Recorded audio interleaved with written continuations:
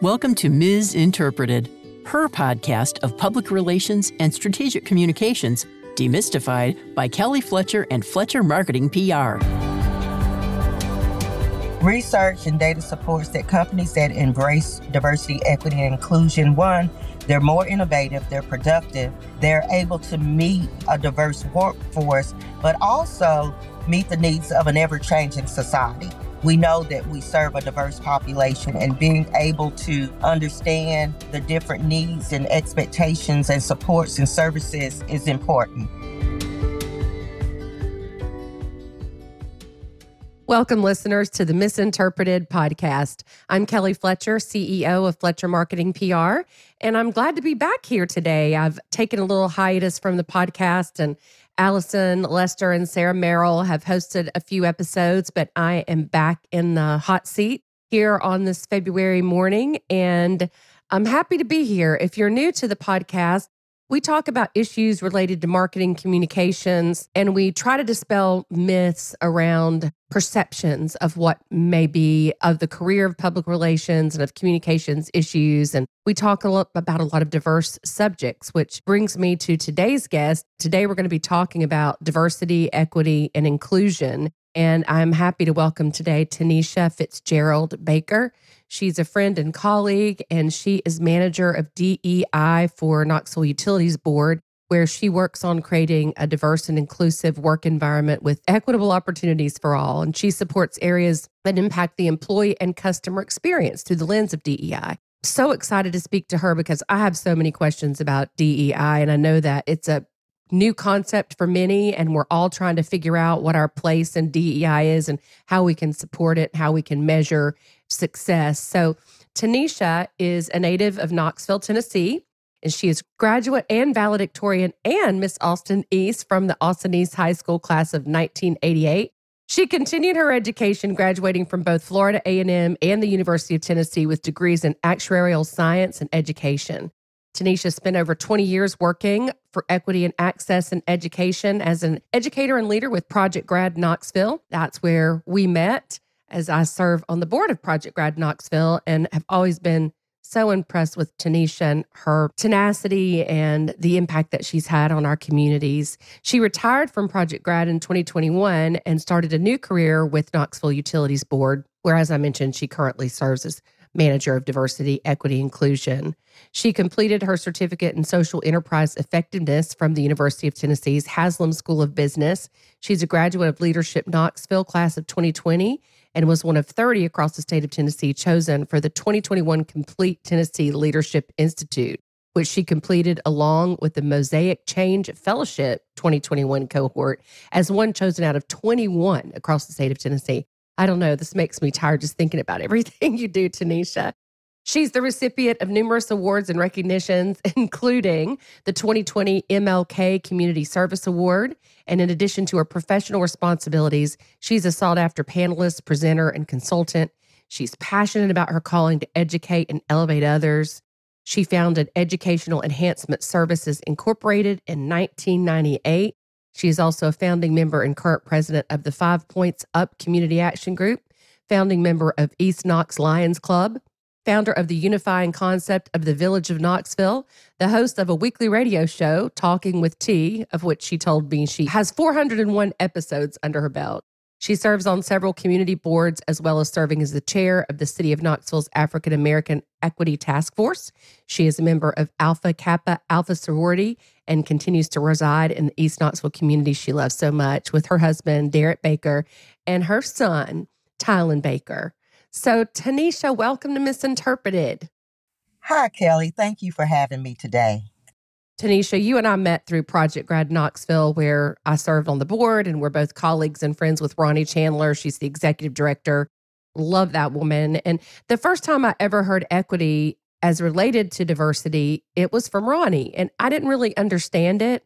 I still probably don't have a full understanding of what does equity really mean in the DEI equation. Sure. So first of all, again, I want to thank you for having such an important conversation. But let me start with the words diversity, equity, and inclusion, and a little bit about those terms. And when we think about diversity, often people's minds immediately go to the big things like race, religion, age, even geography. But I stand on all of us are diverse. And as soon as you have more than one person in a room, you have diversity. And so we think about all the ways that we're different. And when we embrace diversity, it's about accepting and respecting those differences. I'm going to jump forward to inclusion. And I really think that that is about a sense of belonging, feeling valued, welcomed, and that you're a part of a space and that you bring value to that. And then the term that you were referring to that really is where action, and I think the rubber meets the road, is when we look at equity.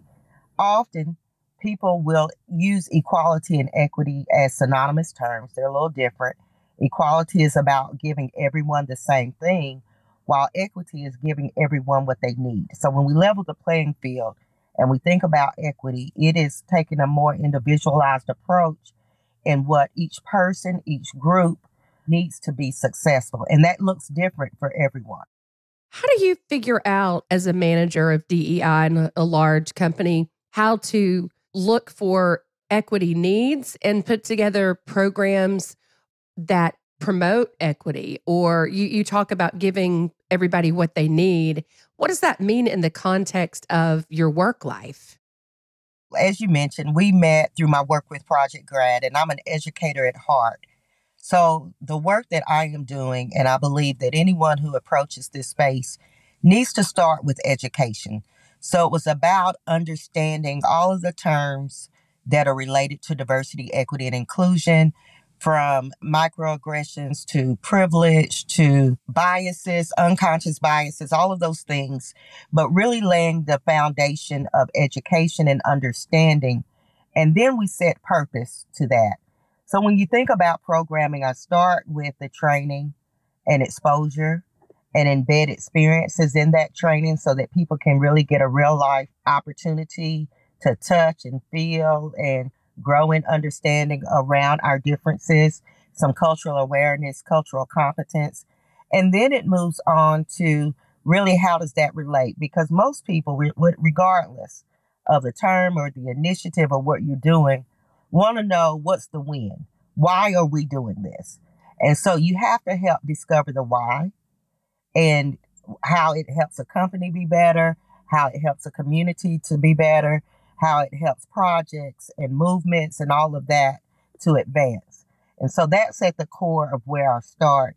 And then around that, when you say, how do you look for equity? You're looking for spaces where everyone has fair chance.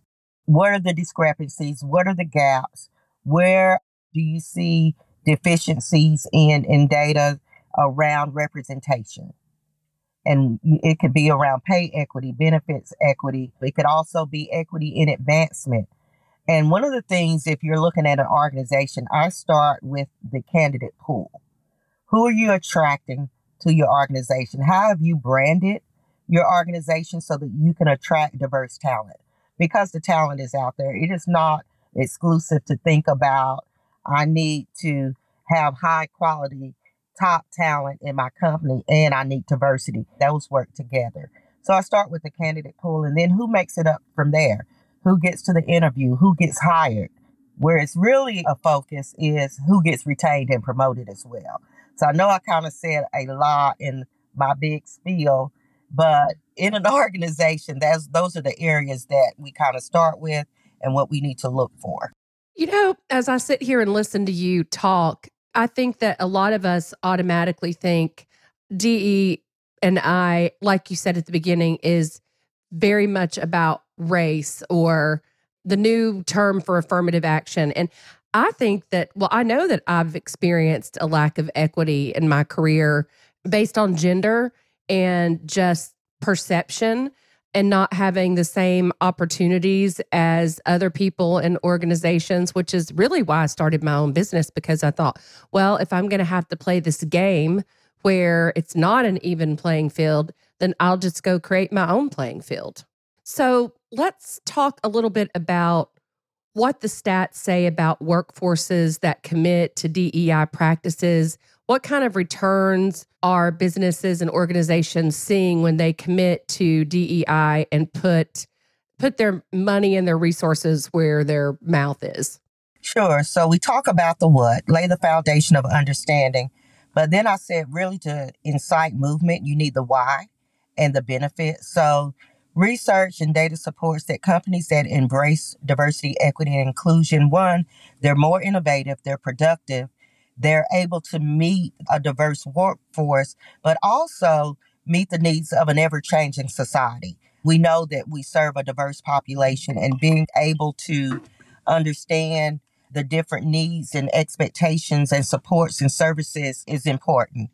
When you think about equity, how you retain your employee and make a thriving workplace, a environment where people want to stay and put forth their best efforts often happens when you feel valued, included, and heard, and that you have an opportunity to grow and succeed within the company. So companies are finding, and it's been proven, that when they have a focus and set DEI as a priority, they're more productive. In a for-profit business, profits seem to grow higher. In a not-for-profit business or a nonprofit, you seem to be more efficient and effective in your work.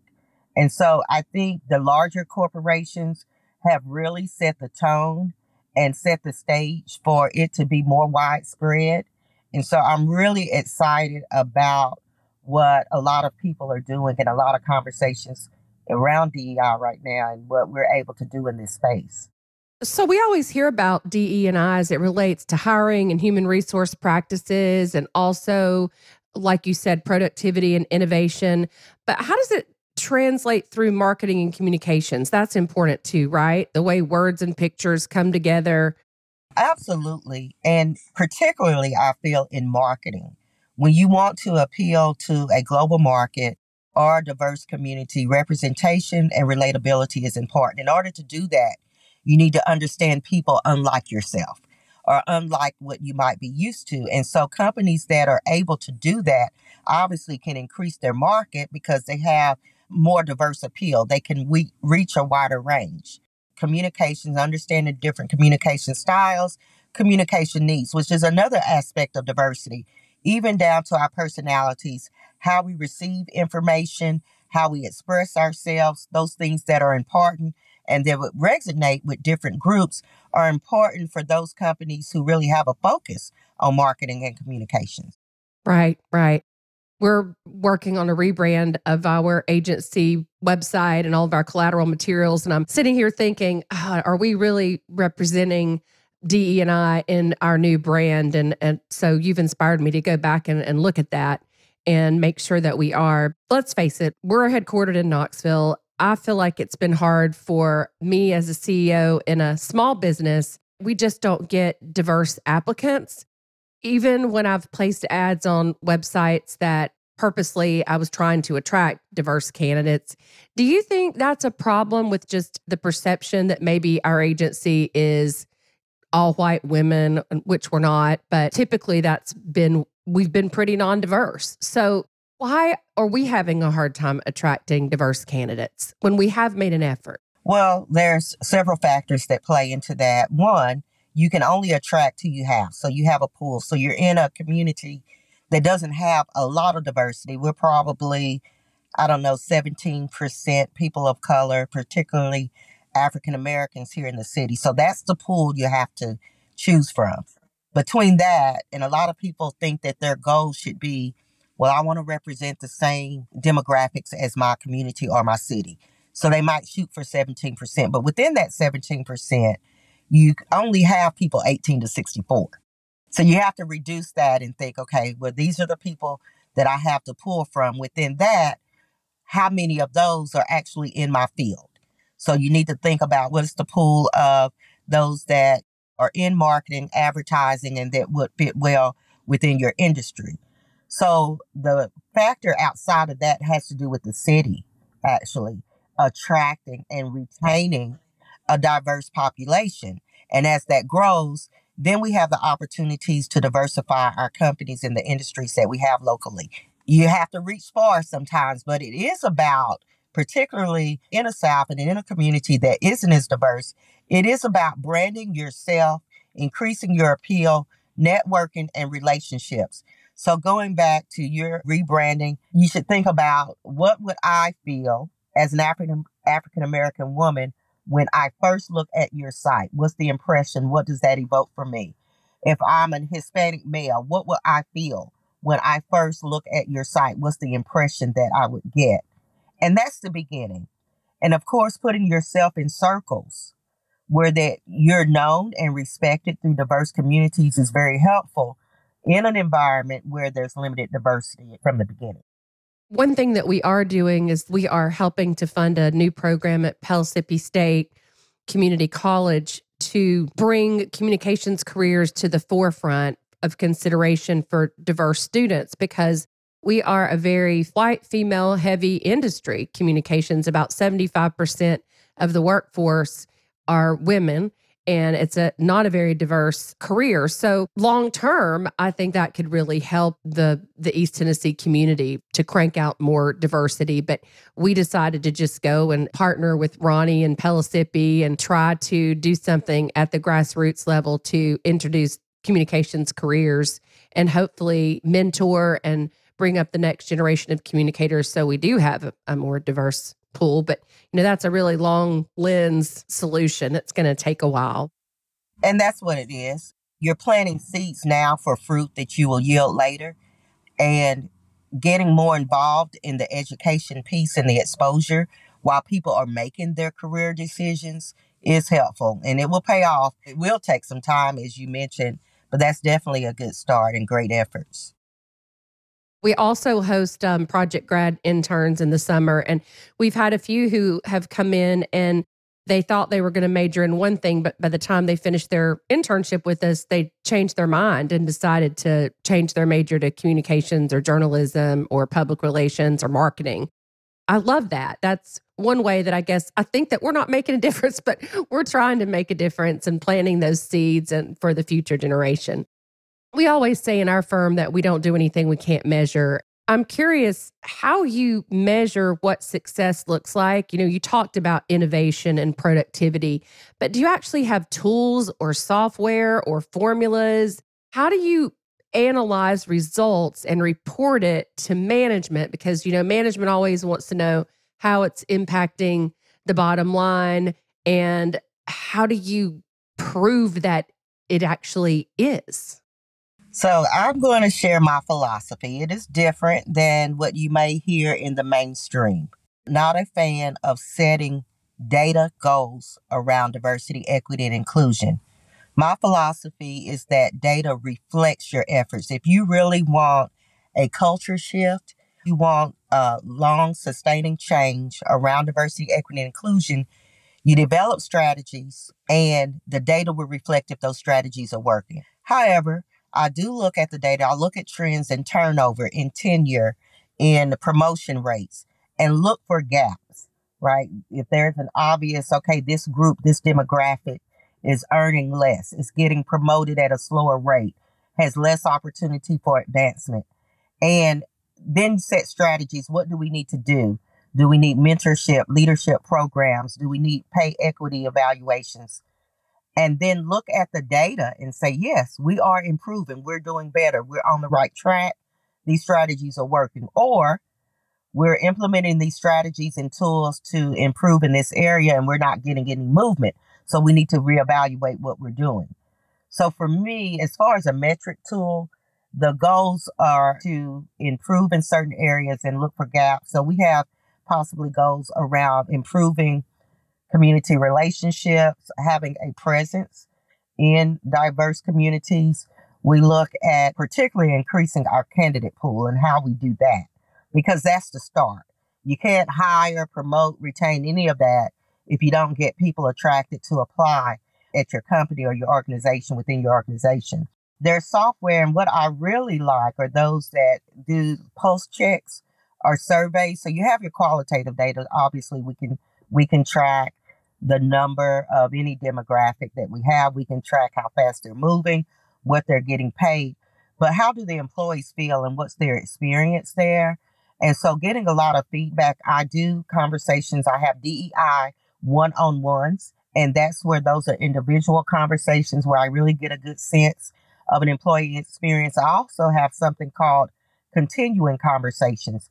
And so while we have our formal training, I also host talk sessions that don't have an agenda, that allow people to get to know each other, share stories, and how their experiences relate to our work environment. Kind of use those as a gauge of what we need to address, what are some pockets or some issues that are barriers to the goals we're hoping to accomplish with diversity, equity, and inclusion, which is simply, as I said, to make sure that everyone feels valued, welcomed, they're appreciated within that work environment, they have a fair chance to succeed, and we've leveled the playing field. So it's a little different. Some people will set a goal for 15% of my organization to represent people of color, those that are in underrepresented categories. However, you got to think about who you have to pull from. There's often the request, and particularly in education, we need more teachers of color. Well, the thing is, we aren't graduating more teachers of color. And so that's why I applaud your efforts in reaching back to colleges and to education programs, because we have to prepare more diverse candidates to be ready for whatever the industry is. Great survey tools, ones that will let you know how you're doing with climate and culture, and then give you suggestions and strategies moving forward from that. So might seem a little backwards, but that's what I rest on when it comes to data around DEI. Those are all good points. And I wonder what you're hearing out there. We have so many remote workers and virtual workforces these days. Our firm is now hybrid. We have co-working space, but the majority of the time we work remotely. So are you hearing anything out there in the world of DE&I about how that translates into remote and virtual workforces, and how is it more difficult to identify inequities or issues that may be going on, like microaggressions? You mentioned microaggressions. Is it harder to tap into that whenever you have a remote workforce? If it's completely remote, I think people have a natural desire to feel connected. What I would ask is it a level playing field? Does everyone have fair chance? And however your environment's structured, if it's virtual, what efforts are in place to make sure that every employee feels valued and that they belong, even if they're remote? So it takes a little more effort if your team isn't face-to-face. But I think understanding the workforce now, we've had a big shift since COVID, and the flexibility and the desire for people to be able to have more of that balance is something that companies have to navigate as they make sure that even if someone isn't on site, they feel connected and respected as a part of the team. I've learned a lot about leading a virtual workforce through the pandemic, and I wasn't very good at it at all at first. And then I realized that it really is about being intentional about the remote culture and putting activities into place, like weekly touch bases, one-on-ones, leadership calls, purposely getting together for lunches. You don't have those water cooler conversations as much. We have to be really intentional about paying attention to everybody in the organization and making sure they're happy, because when you're in person, it's easy to tell if something's up with somebody. You can read their body language, or you just get a sense of their energy. But sometimes it's hard to know when you're virtual. So we've tried to put some things in place, but still it's a challenge. It's different. It is. And it's still about getting to know each person, their needs, their work style, their communication style, how they function best. And so in a virtual environment, we still have a style of how we function remotely and how we are at our best. So taking that time to get to know each person and support whatever the strategies are, what they need to feel like they can contribute is important. And I think, like I said, many people are having to navigate and figure that space out. So I don't think we have it as an exact science yet, but we're getting there. My son recently moved to Memphis. He was transferred for a job promotion. He's just been out of school for not quite 2 years. And he was transferred there to do sales training and help lead a sales team. And his sales team is predominantly Black men. And it's totally opened his eyes to, he has just told me stories of blatant racism and the inequities that Black men face right out of the gate. And he talks about how when they go on a sales call together, his Black rep is automatically at a disadvantage. And he went to West High School. So he's not a stranger to diversity. That's a very diverse high school. But being in these real life situations, it has really opened his mind, and I would even say his heart, to actually experience empathy. And it seems like empathy is what we need to try to think about and embrace, because we don't know what it's like to experience what others experience who may be discriminated against or not given equitable opportunities. So I'm just wondering if you have any advice for us as non-diverse population, it was me, how can we put ourselves in positions to truly experience empathy and relate so that diversity, equity, and inclusion initiatives actually mean something to us, and it's more than just the next hot buzz term? All right, so that's a lot. But I'll start.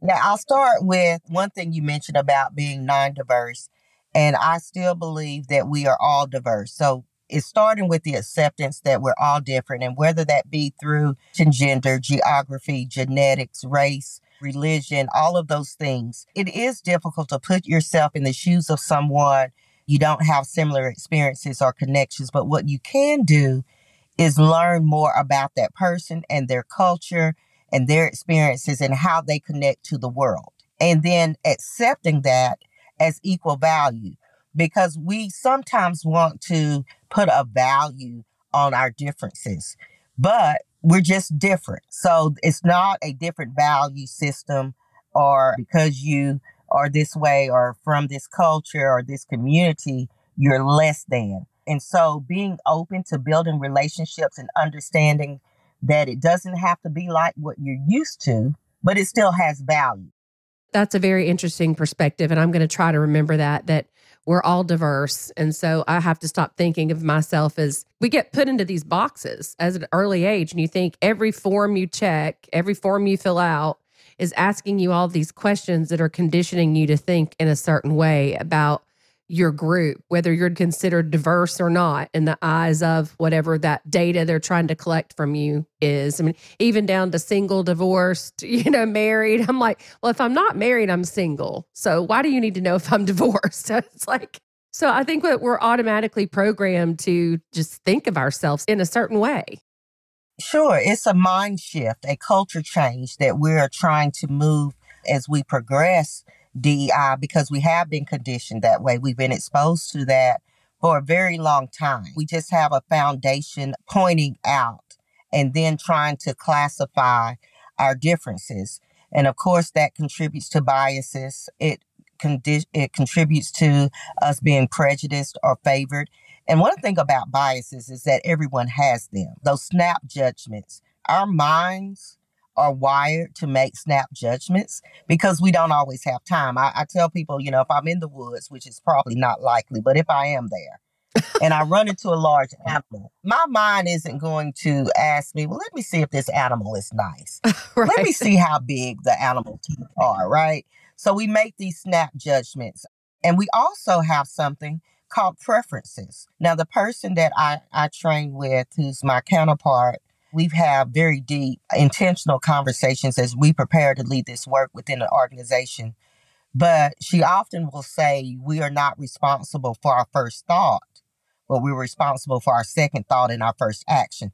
Like, you really can't help that you have a preference, because we become very comfortable. Like, I might have a bias for those that graduated from the same high school or the same college, who are in the same industry, who can speak my same language.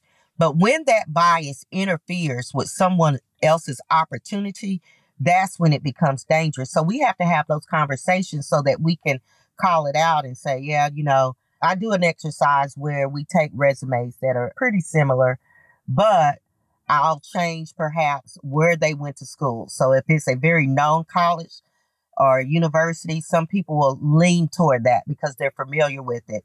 If they have a long work history in one company, people might lean to that.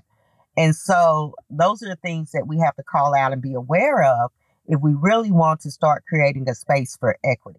That's very interesting preference. Say that again. You said that she says that you're not responsible for your first thought, but you're responsible for your second thought and your first action. And your first action, Okay. Yes.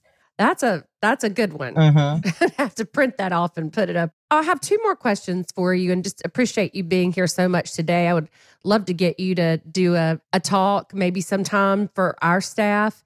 And I'm just curious, what can we as small business owners, and because this country runs on the backs of small businesses, so sometimes it's hard for us to wrap our mind around what small steps that we can take to make a big impact. If you could say three things that as small business leaders that we could do to impact DE&I and our organizations, what would those three things be? All right. So one, I would take ownership of my own learning, education, and focus around diversity, equity, and inclusion. Meaning not waiting for it to fall from the sky or to be happenstance, but to be very intentional and take ownership over your own efforts in that. Two, I would establish myself and build relationships and brand yourself as one who's open and looking to be inclusive and acceptive of diverse populations, whether that's internally or externally, those that you serve and those you work with. And the third thing I believe is I would evaluate all of my practices and strategies. And I guide people to ask themselves some questions when it's around equity. One, will someone receive an advantage over someone else based on this decision? Will someone receive a disadvantage based on my decision? And that really can kind of help guide whether that decision is going to contribute to equity or not. Very good advice. I wrote those down. I think I try to keep it around 3. I have so much. But I think that's what I would suggest getting started. And small businesses, like you said, they have a unique opportunity to influence a space. And relationships are very important in small businesses. Once you build that reputation and set the tone, it starts to spread. And that's where you start building communities. And then you start building cities that really embrace and people feel welcome. One of the things we have to do in Knoxville is look more holistically about how everybody contributes to the DEI movement here. You grew up in Knoxville, Tennessee, and I'm wondering if you felt marginalized in your life. We're about the same age, so we're in our 50s. Did you feel marginalized growing up in Knoxville? And why were you drawn to this type of work? Yeah, so that's a part of my story. When we talk about feeling marginalized, for your listeners who are still getting familiar with the terms, it is kind of when you feel less than or less valued than another group. So being an African-American woman, growing up in the South and in Knoxville, there were many times where I felt I had to go the extra mile, while I had to prove that I was competent or capable in a space. It's easy to get exhausted from that, so I don't tackle it every day. Although I think there are opportunities where it's in front of me often, I decide when to tackle it. And I think it's because we're in a different season. But going through that exhaustion and the need to always prove yourself is an experience that can drive you or defeat you. Now, one of the reasons I majored in actuarial science, it was because, they don't think I can do this. And I can. Yeah, proving them wrong. Other piece of that is people always do a second take and kind of ask me, you majored in what? Are you sure? Well, I'm pretty sure I know what I went to school for. Or, they ask questions almost in surprise or shock for some of the accomplishments that I've had. But I think that's a part of the drive as well. My goal, however, in this equity and access space is to help others along their journey. And it's not unique necessarily to just people of color. Any diverse aspect that you have, anything that makes you different, that's a part of your character, a part of your personality, a part of your being, is open to a bias. So there's something called a diversity wheel. And you start with your inner core, which is like your personality when you are born. Those things you really don't change often. And then you have an external core, more about where you live, what are your hobbies, what is your work style, blue collar, white collar, are you an executive? Where do you go to church? If you go to church, are you married or are you not? Do you have children or you not? All those things that make us diverse and have subcultures, but biases can form around that. You mentioned, Why should they want to know if you're divorced? People have biases around that. Why should it matter if I'm from the North? People have biases around that. So it's things, and we develop, if hopefully we can develop strategies to navigate that so that we can help build bridges and figure out how we can combine our talents to progress forward. You mentioned innovation. I mentioned it earlier, to really start looking at how society functions, how we can help solve problems that we don't even know are problems yet. It really takes a combination of diversity of thought. That's another thing that I kind of harp on, is that we need diversity of thought. If we have the same experiences, the same geography, the same circles, we can't have diversity of thought. But we can definitely, and all progress lies in that. It's beneficial to a company and a community to embrace that. But for me, yes, have I had my fair share of experience in feeling marginalized, less valued, of course. And that's where you can have allies and people that are more knowledgeable and recognize it. And once you recognize it, you become an advocate and you support that person. You give them a chance. Like I said, it can be driving or defeating, but most of the time it is exhausting. I agree with that. I think that a lot of what I've done in my life I had something to prove, because people didn't maybe think that I could run a business, or they didn't think that I could do this or that. And it's always been what lights a fire under me. But then you're right. It can be absolutely exhausting, and we have to know when to stop and just take care of ourselves and look deep within.